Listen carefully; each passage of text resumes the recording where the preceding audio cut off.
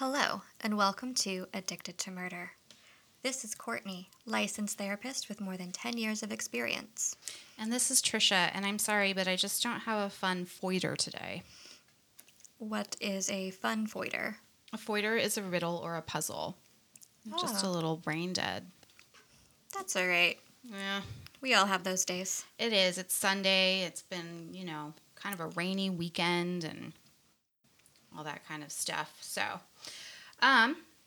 as Courtney said, welcome to Addicted to Murder. And just to give you our usual social media rundown, Addicted to M Podcast on Instagram, Addicted to Murder Podcast on Facebook, Addicted to Murder Podcast on Twitter, Addicted to Murder Podcast at gmail.com. And Courtney and I just recorded and will be releasing very soon our first video that we are, it's on our YouTube channel, which is Addicted to Murder Podcast. We're going to try to get it on Twitter and Instagram, but as with everything, we're learning, so we'll see how it goes. Right, yeah, and it's a new segment where we spotlight certain diagnoses or other things that we kind of talk about in our regular podcasts. And so this is our first one, so please be gentle and kind, and let us know what you think. Right. This one is going to be about borderline personality disorder because, as we've discussed, Charles Cullen most likely has it. Correct. So, okay, so Courtney, do you want to... Oh, no, it's question time, and it's Courtney's question. It is. So my question today is, Trisha, have you ever met a celebrity? And if so, what happened?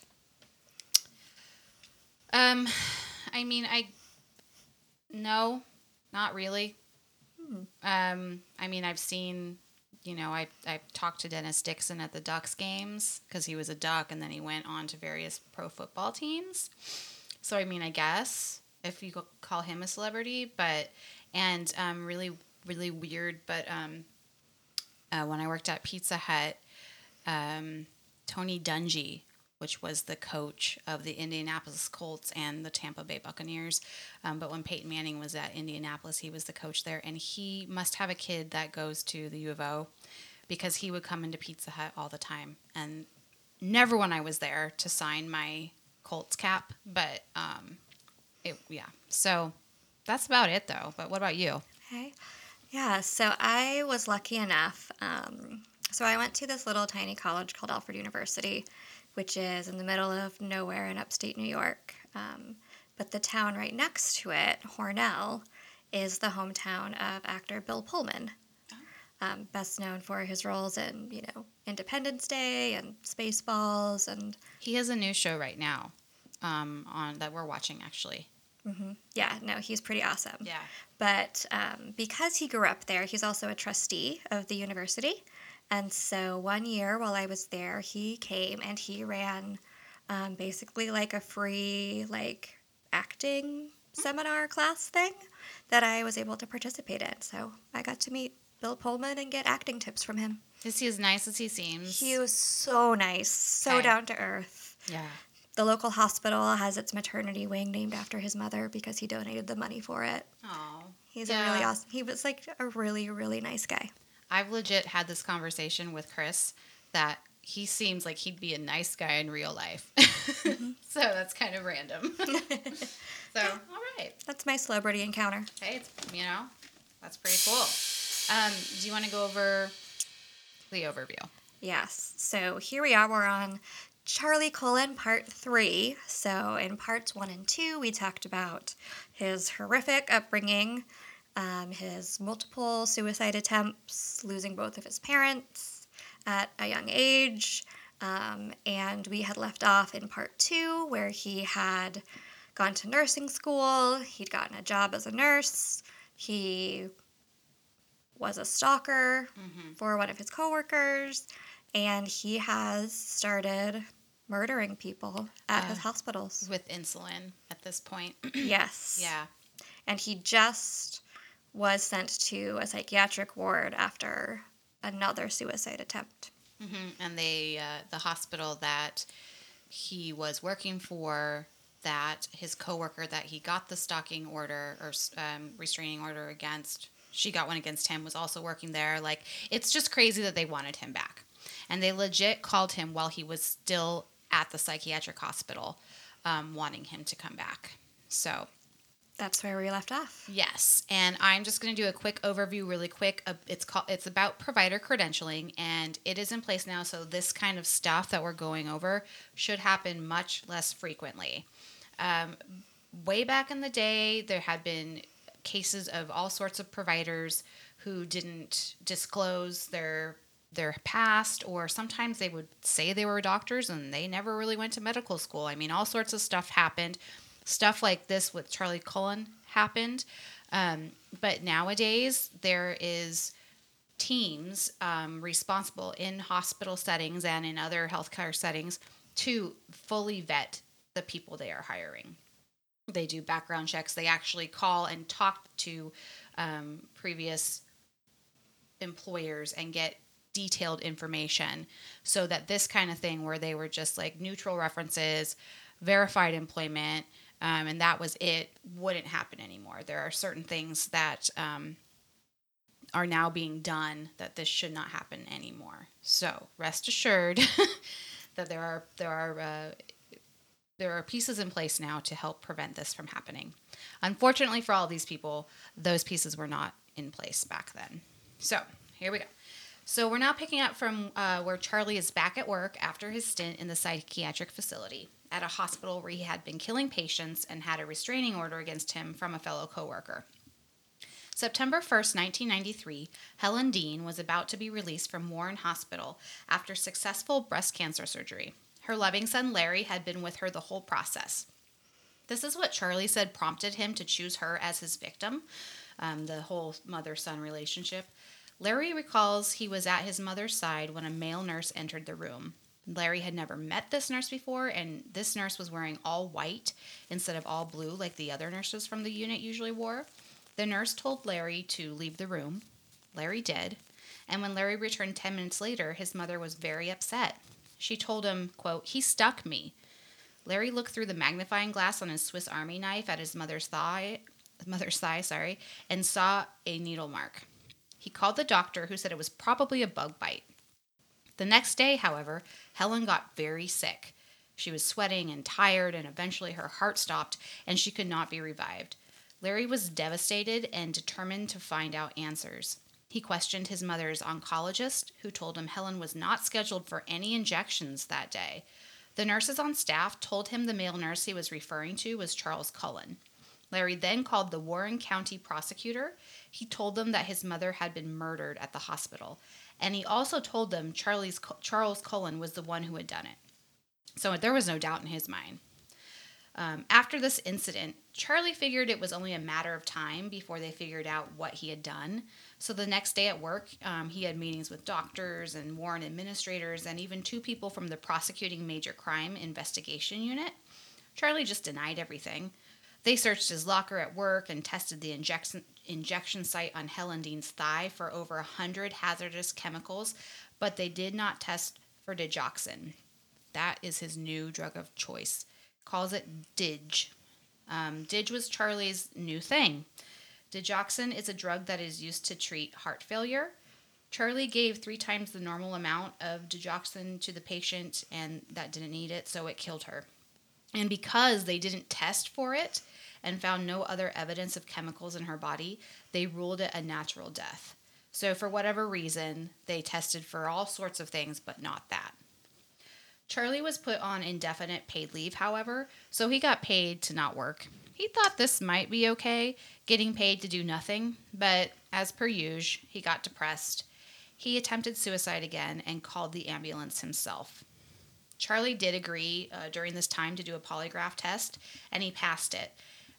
In the book that we've been reading, he basically said he knew a lot about EKG. He worked in a hospital. He understood what the spikes meant, the P waves meant, the QRS waves, and he knew how to manipulate it just because he knew how it responded to the body. And so he thought the investigators still thought him guilty, but there wasn't enough evidence to do anything about it. So, Courtney, what do you think about this? He was motivated to kill this patient because of the relationship he had with his mother. Also, Charlie said the polygraph was easy to manipulate. Do you have anything to say about that? Yeah, so, something we've seen with the other serial killers is that it's common to have a victim type that represents somebody from their past who was involved in their trauma or their perceived mistreatment. For example, Ted Bundy liked college girls with dark brown hair parted down the middle. For Charlie, it almost seems like his type isn't so much an individual, but related to the setting of being in a hospital, which he blamed for his mother's death and for not allowing him to see her when she died. And so by killing hospital patients, he could, in his own way, get the experience of being there when his victims died and knowing why, and also punish the hospital by using their drugs and increasing their fatality rates. Interesting. And now, in this particular case, there does seem to be that added layer of perhaps jealousy of the positive relationship that Larry had with his mother. So, in this particular case, there's sort of extra victim typing. Well, or going with what you said, this son actually got to see his mother's body after she died. That's true. I mean, That's so true. interesting. Yeah. And then, as for the polygraph, right? Charlie having that medical knowledge would, definitely make it easier for him to fool the detector. And as we've talked about before, they're not that hard to fool, and they're not that reliable as a source of who's lying and who's not. And so, in addition to that medical knowledge, Charlie, having spent a lot of time in psychiatric hospitals and treatment, probably also learned a lot of things like relaxation techniques that could make it even easier to control his heart rate. True. Charlie did not go back to that job. He decided to find a new one, and nothing else came from Warren's hospital investigation. Charlie's next job was at Hunterton Hospital in Flemingtown, New Jersey. He listed both St. Barnabas and Warren Hospital as references. He got the job and again got an increase in pay. At first, he did great at this new position. He was a dream nurse. Everyone loved him. Basically, at all of the hospitals he worked at, he was happy to work on weekends, nights, holidays. He was working like 75 hours a week. So, everybody wants someone like that on staff. But at some point in 1995, about a year after he started, Charlie changed. He started to act oddly, and his coworkers noticed. Charlie reflected later that he doesn't really know how many killed at this hospital, but he thinks it was at least 6 people. They all would have been lethally injected while he was working in the ICU. Charlie's nurse supervisor started noticing his medication errors and that he would not document them in his patients' charts. So during this time, Charlie had met a friend named Kathy. He did his normal thing where he idolized her and put her on a great pedestal. When Kathy went back to her husband, Charlie was very hurt. This pain fueled his need to act, and this may be what it was that had driven him to start killing patients again. So Charlie's supervisor gave Charlie an ultimatum. One more screw up and he would be fired. Charlie told his supervisor he would just quit then. He then stormed out of the hospital, went home, and wrote a strongly worded resignation letter, telling the hospital they could keep the 170 hours of vacation he had accrued, because, that would show them. After he mailed the letter, though, he had second thoughts because he needed the money. But they accepted his resignation, but they still allowed him to remain as a on-call nurse. They did actually try to call him in again, but Charlie ignored the phone calls. Playing his head games with the hospital, I suppose. Now that they wanted him back, he wasn't going to give them the pleasure. And eventually they stopped calling him. Excuse me.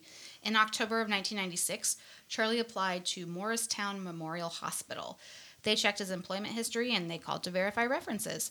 They did find some discrepancies in the dates he provided, but they hired him anyways. That job didn't last very long. He did not really seem to try. He made obvious medication errors, didn't clean his patients, and he was actually fired after a year, not for killing patients, but for poor nursing practices. He is not sure how many he had intentionally killed at this hospital. Just doesn't keep track. So the straw that broke the camel's back was when he ignored orders to give, at this hospital, a patient heparin. He was supposed to give them heparin. He just didn't do it at all. The patient subsequently died. So Charlie told administrators that it was an accident, but his history has shown it to be otherwise. And when the hospital refused to bring him back on staff, he attempted suicide. Charlie again was transferred to the Greystone Psychiatric Hospital. Courtney, Charlie is seemingly taking out all of his hurts by outside parties on patients. He doesn't seem to care who they are. Do you think this is some sort of control lust? Charlie is way different from other killers we've covered. What do you want to explore about his mental state, his motivations, his culpability, etc.?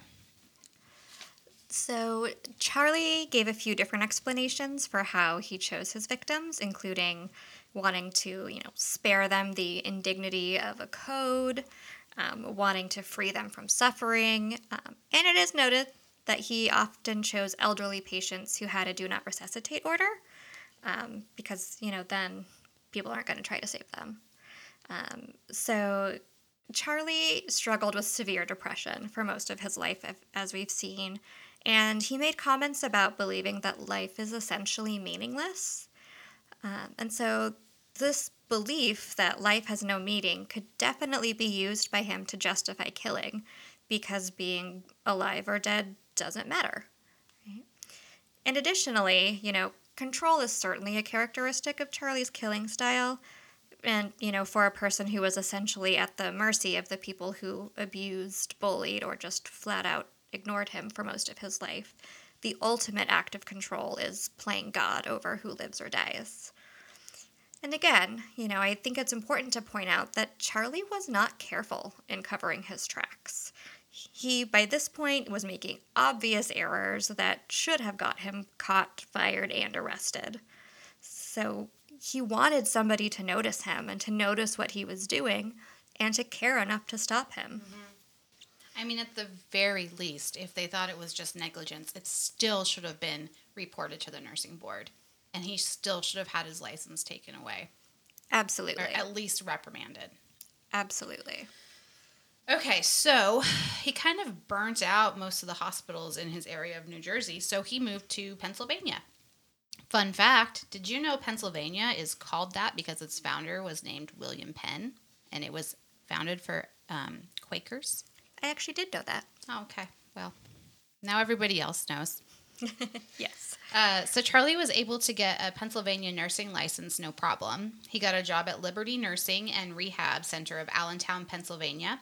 When HR verified employment and checked references, Morristown Memorial, the hospital that had actually fired him for incompetence and negligence, confirmed the employment. Said nothing else. Hunterton Hospital, who threatened to fire Charlie prior to him resigning, gave the reference which said Charlie was, quote, an excellent nurse, gave good care, was excellent with patients. At this time, Charlie was over $66,000 in debt. So when he got divorced, his child support and alimony payments were based on 75 hours per week, which I think is messed up because whatever, but family court's not anything we're going to talk about. But because of this, he was always needing money. So let's see. There was a patient in this rehab facility that was convalescing after a broken neck injury. For some reason, Charlie decided to give this patient a giant amount of insulin. So we're back to insulin again. So much insulin that the patient began to have violent seizures. And remember, this guy had a broken neck. The patient died the next day. So this was just one of the many incidents that had occurred while Charlie was at this rehab facility. This particular rehab facility did launch an internal investigation, but somehow, even though Charlie was under suspicion, his coworker was fired for the death. Charlie was reassigned to the psychiatric unit, but kept his job at Liberty. October 1st of that year, Charlie attempted to administer mysterious medications to a patient that was not his. She was really feisty, and she fought him off. Unfortunately, Charlie broke her wrist, but saved her life. Charlie was fired for not following drug protocol. Not for breaking wrists, but whatever. But don't worry, he landed another job 2 days later. Easton Hospital in Easton, Pennsylvania. So at this hospital, the child of one of Charlie's victims actually requested an autopsy. She was sure that a nurse at the hospital had overdosed her father of digoxin, which was not even in his standing orders. The toxicology of his blood work confirmed that. Charlie pushed back on this grieving woman when she said she wanted an autopsy, but she remained firm. An internal investigation was launched after the autopsy, but ultimately it too was determined to be a natural death. Charlie decided to, vamoose away from Easton. It wasn't really his scene anyways. Before he even resigned, he had a new job lined up at Lehigh Valley Hospital. This new hospital had a Pyxis machine. So that's basically a vending machine for medications, right? So it replaces like human pharmacists or other systems that might be in place to get the drugs. So Charlie worked primarily at the burn unit in this hospital, and he worked there for 16 months. He had no idea how many he killed during this time. He was bullied by his coworkers here, or rather they made it known that they thought he was weird and that he didn't belong. He said this helped motivate him to commit so many murders, and when he killed someone, he said he felt like he was in control. Charlie felt very depressed during this time, so he again attempted suicide, but in a different way from his usual pill swallowing. He actually bought a small barbecue or hibachi charcoal grill and put it in the bathtub. He filled it with charcoal and lit it. He got drunk and got into the bathtub with the grill, waiting for the end to come by fumes, I guess. The fumes, however, prompted a neighbor to call the fire department. He answered the door, let them in. He was then taken to the emergency room for the 72-hour suicide hold that was now commonplace for him. So, Courtney, this suicide attempt actually seems more legit than the others. Apparently, Charlie had taken down the smoke alarm and he had jammed towels under the bathroom door to keep the smoke and fumes in. He said he put the hibachi in the bathtub so he wouldn't start a fire. Because of his work, he knew what burn victims suffered. What do you think? And also, are we seeing that Charlie's motive ultimately is just control? I know we keep talking about this, but he's just such an enigma. So I want to note that all of Charlie's suicide attempts should be taken seriously, and that the desire to die, even if the means of the attempt was less dangerous, was very real and intense for Charlie. He also showed again and again that he regretted his attempts and ultimately wanted to get help after each one by either telling someone or calling 911 himself or, doing the action in front of others. And so the decision to try suffocation by smoke inhalation could have been inspired by his time in the burn unit, and also could have been a way of, maybe subconsciously or purposefully ensuring that he would be found and rescued. He was living alone at this time, so if he just overdosed, nobody would know or find him unless he reported himself, so he'd be more likely to die without being found. But, filling an apartment bathroom with smoke would be very likely to be noticed by others in the building, which, would then increase the likelihood of his survival. And so looking at his multiple suicide attempts, along with his murders, I think it's safe to say that Charlie very much wants to stay in control. In control of when and how he makes an attempt, in control of when and how he is rescued, in control of who knows and doesn't know what's really happening. Okay, well, Charlie couldn't handle the way the nurses treated him at Lehigh, so he left and found employment at St. Luke's Hospital in nearby Fountain Hill. And St. Luke's even threw in a $5,000 signing bonus for him. St. Luke's Hospital at the time was ranked as one of the country's best hospitals. Codes did start to increase at the hospital, though, after he was hired, and Charlie was usually the first to arrive at a code when it was called. He also found a new love interest at this hospital. Julie was her name, and he started to leave her little gifts from a Brian Flynn. This was his alias. There was no Brian Flynn that worked in the hospital. Julie was delighted to have an admirer.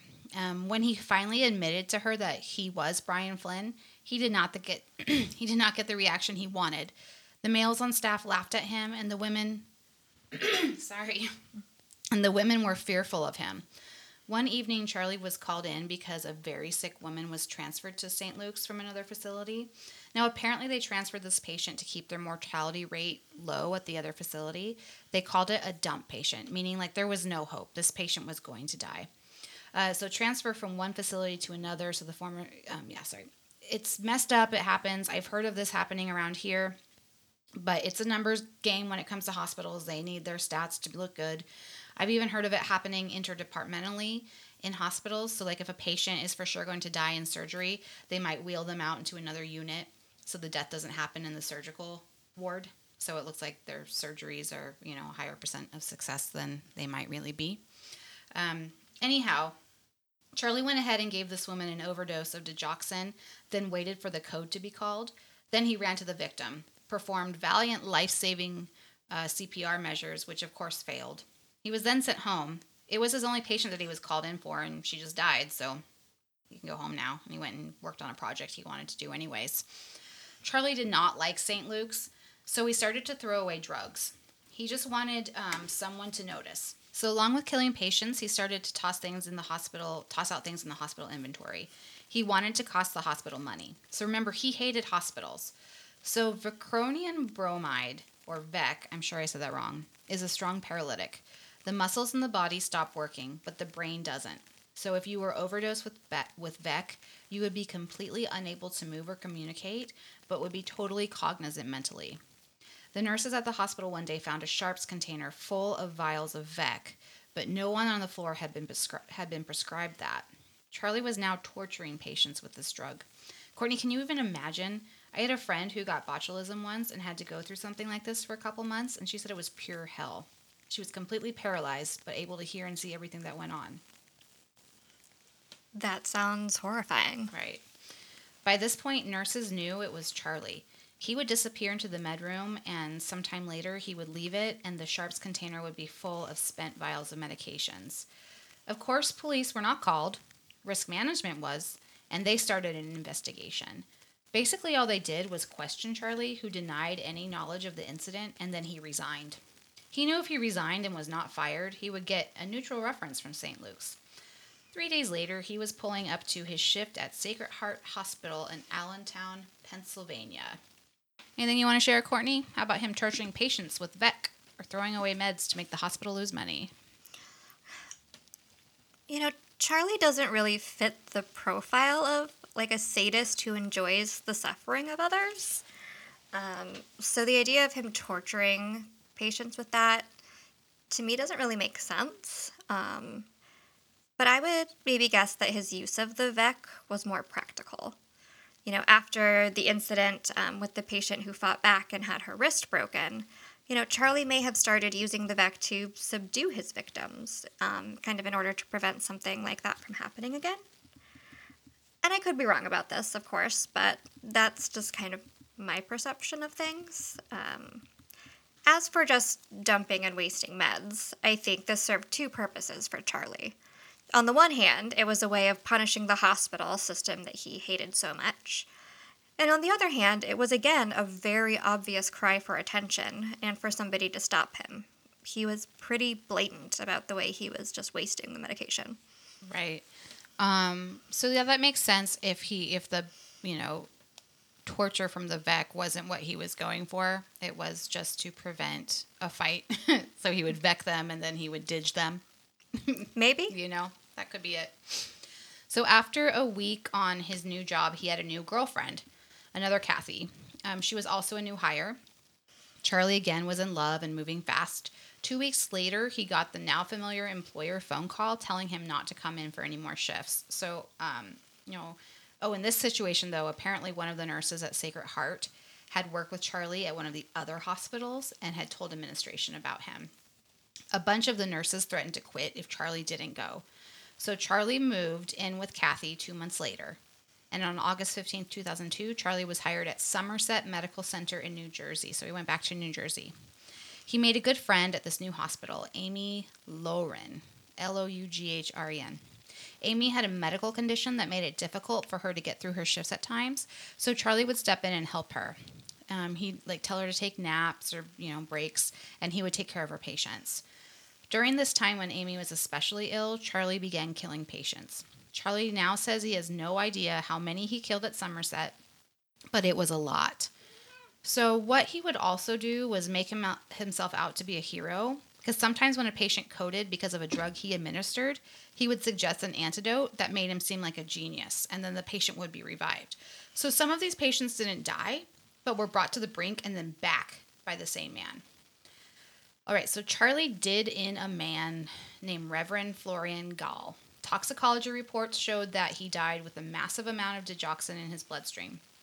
This was an intentional death, and the hospital had started to keep track of these. In fact, this was patient number 4 that they were suspecting had been murdered. by someone who worked there. The hospital decided to do their own investigation. They did not want to involve the authorities, and they basically put it on their pharmacy department to figure it out. Assistant pharmacist Nancy Dory was to contact New Jersey Poison Control because they needed help with the math. They needed to figure out how much DIG would equal this amount in the body, which equaled blah, blah, blah, blah, blah, right? So, finally, this is where the shit starts to hit the fan. Poison Control was working with Nancy to figure out numbers and such, but she was hesitant to actually relay, everything that was going on. The Poison Control person that was contacted was Dr. Bruce Ruck. He basically had to pull teeth to get Nancy to outline the entire problem. But when she did, he knew that there was indeed a problem. A murderer was working at Somerset Hospital. He insisted they involve the police. There was no way that the data they gave him could compute to natural deaths. 4 people at least had died there, and the deaths were intentional. They had to be based on the amount of types of drugs in their systems. When Somerset refused to get anyone involved beyond their attorneys and conduct their own investigation, the Poison Control Director got involved as well. So the Poison Control Center actually recorded many of the conversations they had with various members of the Somerset staff. You can find these scripts in the Good Nurse book we're talking about. They have them written out there. It's fascinating. It really makes Somerset look like a huge asshole of a hospital.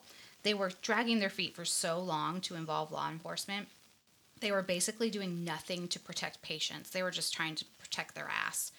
Charlie was still working, even though he was on their short list of suspects. They were so worried about lawsuits and reputation damage that they allowed more murders to occur. They had proof, verified by Poison Control, that 4 of their patients were intentionally killed, and they didn't have the culprit yet.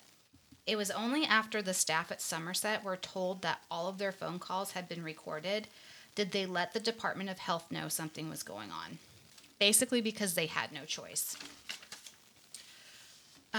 Poison Control had said if they didn't do it, they would do it themselves, and it would look a hell of a lot worse if the hospital didn't call it in on their own. This finally got the ball rolling, and state police were finally contacted to do an investigation. It took 2 months. 2 months of the hospital dragging their feet, 2 months of Charlie ruthlessly murdering countless victims, 2 months that could have been avoided. So the hospital already suspected Charlie in these deaths, as I said.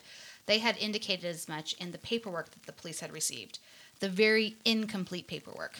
The hospital still wasn't really cooperating. In fact, they told them a huge lie. They told the investigators that the Pyxis machine, the one that dispensed meds, only held the past 30 days of 30 days of activity. And unfortunately, because it took so long to start the investigation, there wouldn't be any information for them to retrieve about the 4 patients that had passed. The hospital also used a male phlebotomist as a red herring to throw them off even further. The investigators found nothing on this guy, but on Charles Cullen, there were multiple hits, and even one paper file from a previous hospital that had a sticky note attached. The sticky note said digoxin. The investigators on the case now started to look at Charlie's employment history, requesting HR records and stuff. At St. Barnabas, they got a very incomplete file, but it had enough information to show that Charlie had been written up for all sorts of things. At Warren Hospital, Charlie's records could not be located. Hunterton Hospital also could not locate Charlie Cullen's files. And the file at St. Luke's just said Charles resigned and would not consider for rehire. Medication issue. By this time, the police learned that Somerset had called Poison Control for help with the numbers. After speaking with the helpful staff at Poison Control and learning that all of their conversations had been taped, they also learned that Poison Control had told the hospital to call the police 4 months prior.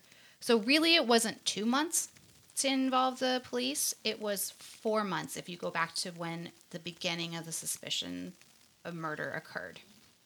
Here's a quote between the 2 investigators when they found out how long it took the hospital to report the incidents. Quote, "What kills me? This guy is working right now." And then his partner responded, quote, "If that's going to change, we're going to have to start leaning harder on hospitals." Response, quote, "That and start pulling bodies out of the ground." So I just want to give huge props to these 2 lead investigators. They knew nothing about medical. When they were reading charts and medications, they didn't know what they were reading. It was all Greek to them, or Latin. But They just knew something was going on, and they were determined to get to the bottom of it. Their names were Timothy Braun and Danny Baldwin. It's about time. Right. Courtney, I've talked for a long time. Do you want to say anything? Just that I'm really infuriated with seeing this pattern of hospitals just passing the buck. Right. And then when they finally do get backed into a corner, they're not being cooperative. They're lying. Yeah, they're withholding information. On October 31st, 2003, Charlie Cullen was finally fired from Somerset Medical Center. Mind you, after he completed his whole shift. So there you have it. Charlie was finally fired 4 months and 24 days after he was originally suspected of murdering patients. Braun eventually decided to do some Googling on the Pyxis machine. He knew that was the key. If they could just get the records of the medicines dispensed while the deaths were occurring, they might get a much better, picture of what was happening. So he called the manufacturer of Pyxis and asked if there was any way that information from 6 months back could be retrieved, as it was a matter of great urgency, and he was a cop. The guy on the phone was super confused. He was like, there's no 30-day window. All records are accessible at any time for as far back as the machine is old. Just pull it up. Is there something wrong with your machine? That's what he asked him. So, cop is furious, goes back to the hospital and demands the records of, the Pyxis for the time period they need it. Threatens them with obstruction of justice charges. That did it. They finally got the report. Okay, so this is dragging on. Eventually, the cops work with Amy, Charlie's friend. They showed her the Pyxis printouts to get her take, because to them, like I said, they don't know what they're looking at. And no one at the hospital was cooperating with them or helping them. So she helped confirm their suspicions. The amounts and types of medications that Charlie had pulled from the machine were off the charts high. She also wondered why the cops didn't have the Cerner data. It's their EHR system. So basically the hospital records. But they didn't have any of that data because they didn't know that data existed, because the hospital didn't offer it up as any sort of evidence. Time was running out because Charlie landed a new job in December that year. So really he was going to start somewhere new soon. And so they were like, we got to get this guy before he starts somewhere else. Amy agreed to help the police get a confession out of Charlie because at this point, after all the data, she was convinced that her friend Charlie was murdering patients. So Amy wore a wire. They went out, and basically she told Charlie that she was being looked at as a suspect in the mysterious deaths, and she was really worried that she was going to get in trouble, lose her job, she has a kid, blah, blah, blah. Because of all this, he did confess. He confessed to what he knew, but he really could not say how many people he had killed. In April of 2004, Charlie pled guilty to 16 murders and 2 attempted murders in New Jersey. He pled guilty to 6 murders and 2 attempted murders in Pennsylvania. He is currently serving 18 life sentences. Now, when people really looked into it, they have speculated he could be responsible for up to 400 murders. Right. So, Courtney, go ahead. Just that number is staggering because it should have stopped at 1.